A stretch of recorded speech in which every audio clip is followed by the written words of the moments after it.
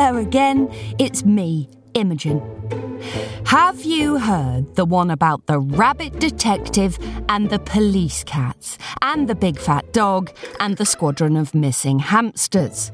If you haven't, you've just stumbled across episode 6 of Molly Whiskers and the Blue Tentacle, so my advice would be to catch up quick. If you were with us last week, you'll remember that Roscoe caught Molly snooping around in the park in search of Fogsworth's hamster kidnapper, who may or may not be a large dog who goes by the name of the General. Meanwhile, Patchy, in an attempt to come to his new boss's rescue, has rather clumsily destroyed Molly's china and is in the process of clearing it up. That's us all up to date. Mark, hit that music button.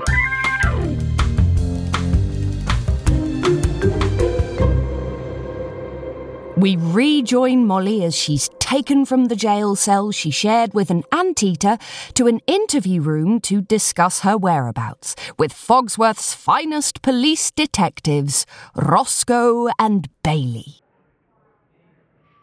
Let's go over it again, says one of the two cats sitting across from Molly. Just so we're clear. Molly remembers these two from the park. The big black and white one, who called himself Roscoe, is the one who tackled Molly to the ground. The smaller browner one is called Bailey, and she's been asking most of the questions, with Roscoe huffing and puffing whenever Molly gives an answer he doesn't like.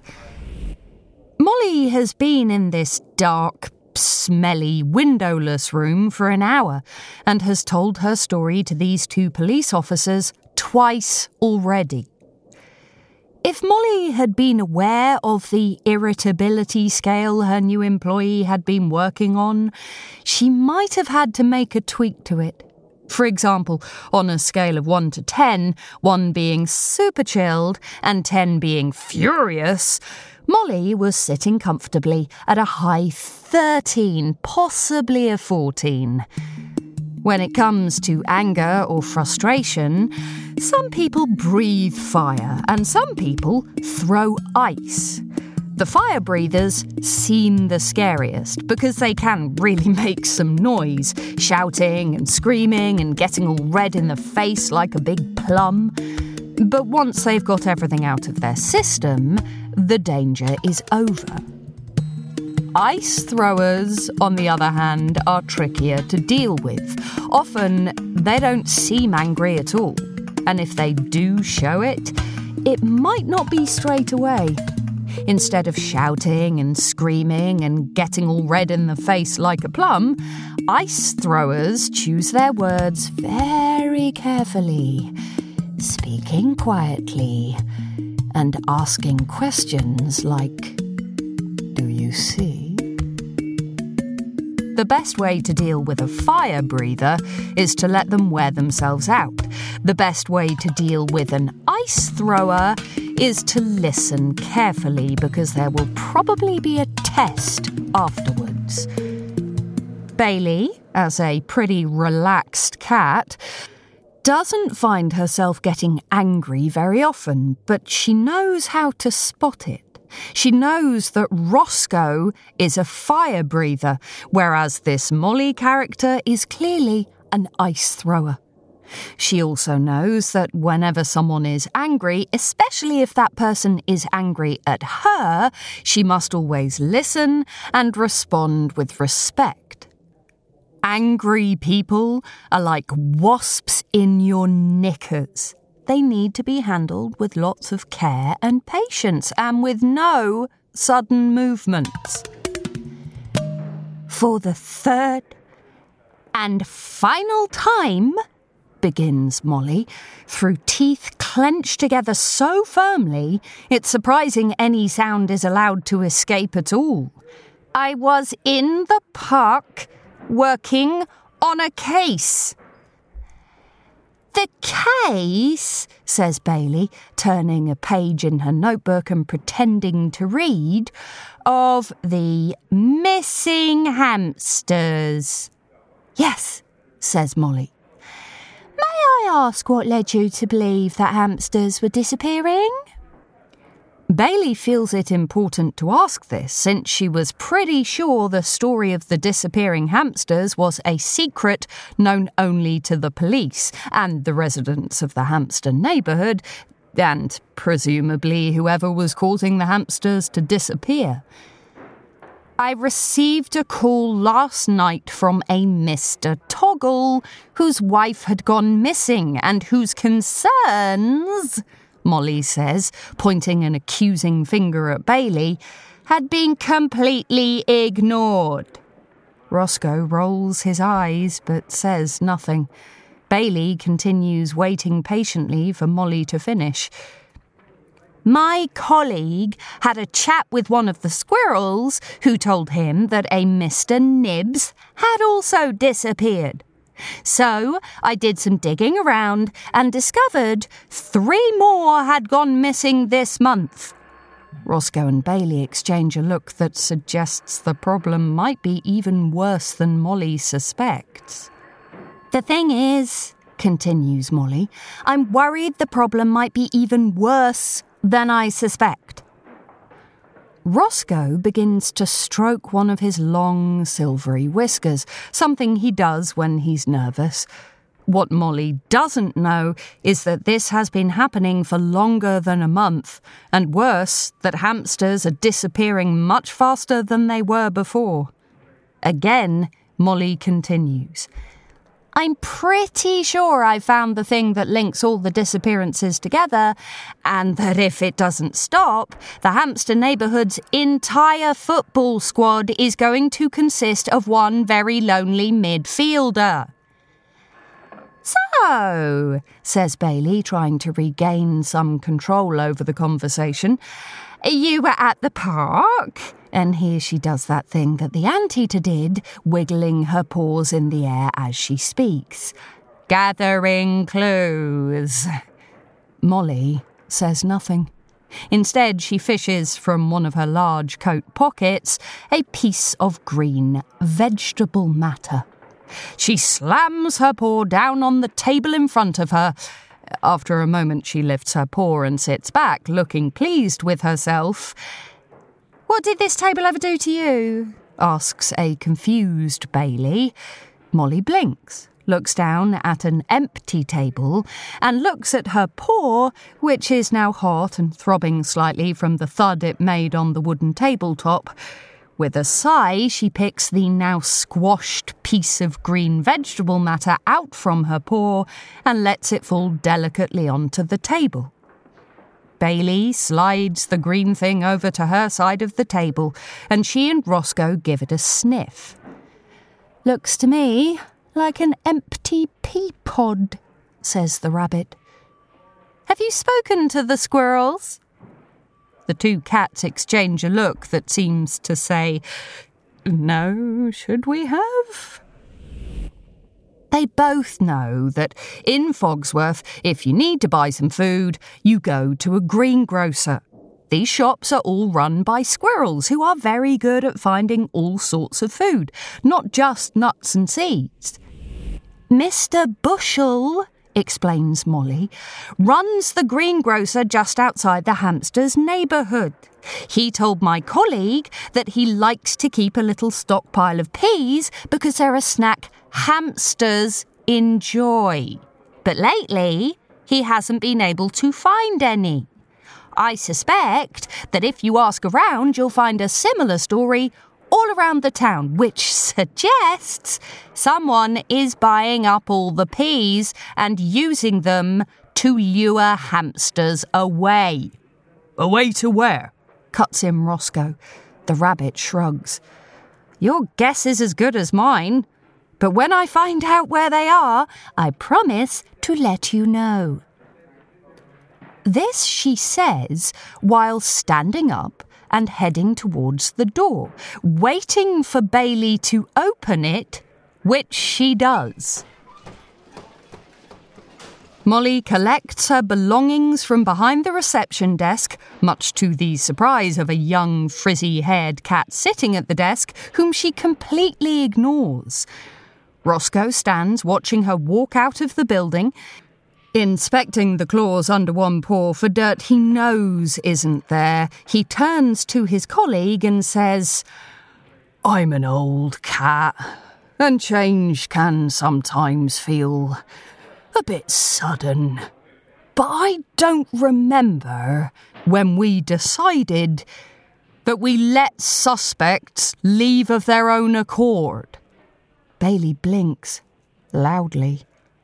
"I mean," continues Roscoe, "I've often heard suspects ask if they can leave, but I don't know if I've ever seen someone wait for the door to be opened for them, like they were in a fancy carriage with a chauffeur." Bailey tries to protest, but she's not having much luck. "Next time," Roscoe barrels on, beginning to enjoy himself, "maybe you could offer her a glass of wine or a little snack." The brief moment of silence that follows is broken once again by Roscoe saying, "Well?" and Bailey looking at him as if to say, "What?" and Roscoe replying by indicating with his paw that perhaps Bailey should go after the suspect, who was at this point calmly walking down the road and trying to hail a passing carriage. "Wait!" shouts Bailey, just as Molly is about to climb into the carriage, the old grey horse in front looking impatient. "It's been a long day," says Molly, "so if you have anything to say, I suggest you hop in, as I want to go home and wash this horrid evening off me." After a moment's thought, Bailey climbs into the carriage with the grumpy rabbit, and the horse begins to trot along the cobbled street. "Roscoe means well," says Bailey, as the shop fronts of the high street drift by outside. "Don't do that," sighs Molly. "Do what?" "Apologise for him." I've dealt with bullies like him my whole life. But it's people like you who make sure people like him never change." "People like," tries Bailey, struggling to keep up with Molly's racing mind and tongue. "You need to stand up to him. Show him he can't push us around just because we're what?" asks Bailey. "Ugh, nothing," huffs the rabbit, turning away from the cat to stare at the buildings passing by. "Listen, Molly, you've obviously had a horrible night, and you've shown us you're clearly very clever, but you don't know anything about me. And I certainly don't need you to tell me who I should stand up to. I've worked very hard to be a police detective. I'm small and I have big eyes and a short tail, and so I know what it's like for someone to think I'm not big enough or strong enough or clever enough. But I'm very good at my job, and I know what to do with a bully."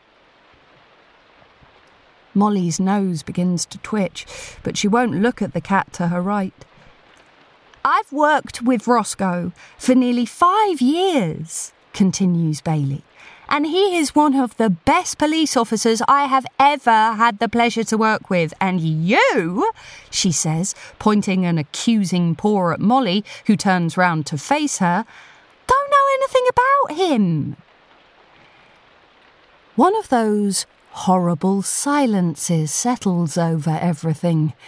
This one is thick, like a creepy fog on a wintry morning. After a few very difficult seconds, the horse bobs his head to the side and says, "Still lovely weather for the time of year, isn't it?" "Look," says Bailey, more calmly this time, and after a few seconds have passed for neither of them to think about the weather, "I think we can work together, but you need to trust us. We're on the same side, you, me and Roscoe." The carriage slows as Molly's apartment building heaves into view. Silently, Molly unhooks the piece of canvas that serves as a passenger door, hops out of the carriage and hooks the fabric back in place. Just as she is about to turn away, Bailey tries once more. "If you find anything else, Just call the station and ask for Bailey. Promise me you'll do that. I work alone, says Molly, quietly, then walks up the short flight of stairs into her building. Bailey lets out a long sigh and asks the horse to take her home. She's had a double shift, and all she wants is to curl up with a good book and her husband. She has missed the baby's bedtime again, but it's not just Roscoe and she who make a good team. Bailey and her husband Joe are pretty great too. All the way home, she can't stop thinking about that peculiar little rabbit with the brilliant mind and the sharp tongue.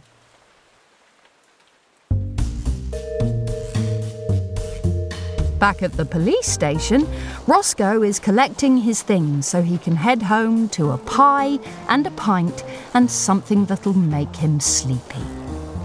As he crosses through the reception area to the front door, he fails to notice the tall green monitor lizard walking quickly from the lab, carrying several sheets of paper in one hand, a large coffee in the other, and an unopened canteen sandwich in her mouth. Roscoe, not noticing this, only becomes important when she, Poe, focused intently on a complicated-looking sheet of paper, stumbles into the big cat, causing her to drop the papers and let out a yelp, which further causes her to drop the sandwich clenched in her teeth. The only thing saving her and Roscoe from being scolded by the coffee is the tightly sealed lid on the cup.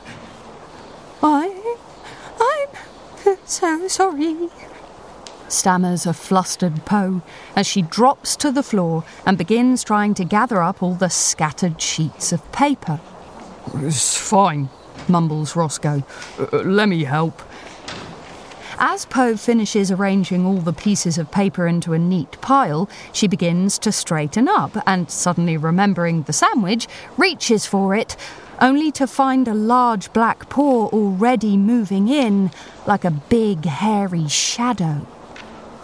Sorry, they both say, and a sort of reverse tug-of-war takes place, with each one trying to not touch the sandwich so that the other can grab it.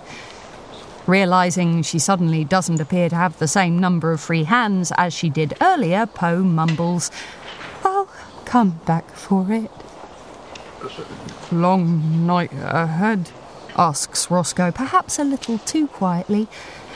You too, sorry, says Poe as she rushes back to the lab. Blinking and holding a slightly crumpled sandwich along with a very confused look, Roscoe heads towards the exit once more. After a moment, he carefully places the sandwich on the reception desk, takes a step, then stops as if to ask, "What just happened?" to the air before moving on. But the air doesn't answer. What poor Roscoe hasn't realised is that Poe simply misheard him, and while he was asking her if she had a long night ahead, judging by her hurried walk, the coffee and her miserable dinner, she'd thought he'd simply wished her a good night and that the conversation was over. The air, meanwhile, knows that these things happen. Awkward situations are a part of life, and they're often the bits that make us laugh. It just takes a while.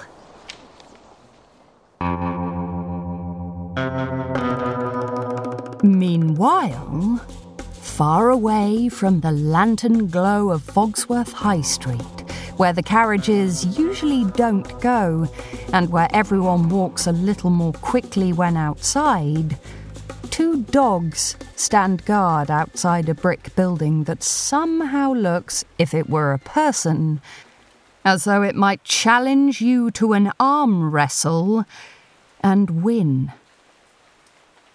The dogs have their backs to the building, and in front of them, a few yards in the distance, is a wire cage filled with small, shivering bodies.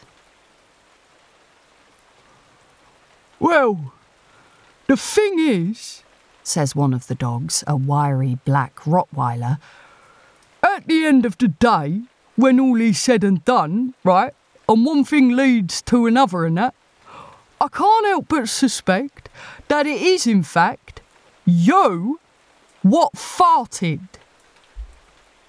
The other dog, a large brown bloodhound, appears to give this some consideration and then offers a counter to the smaller dog's argument.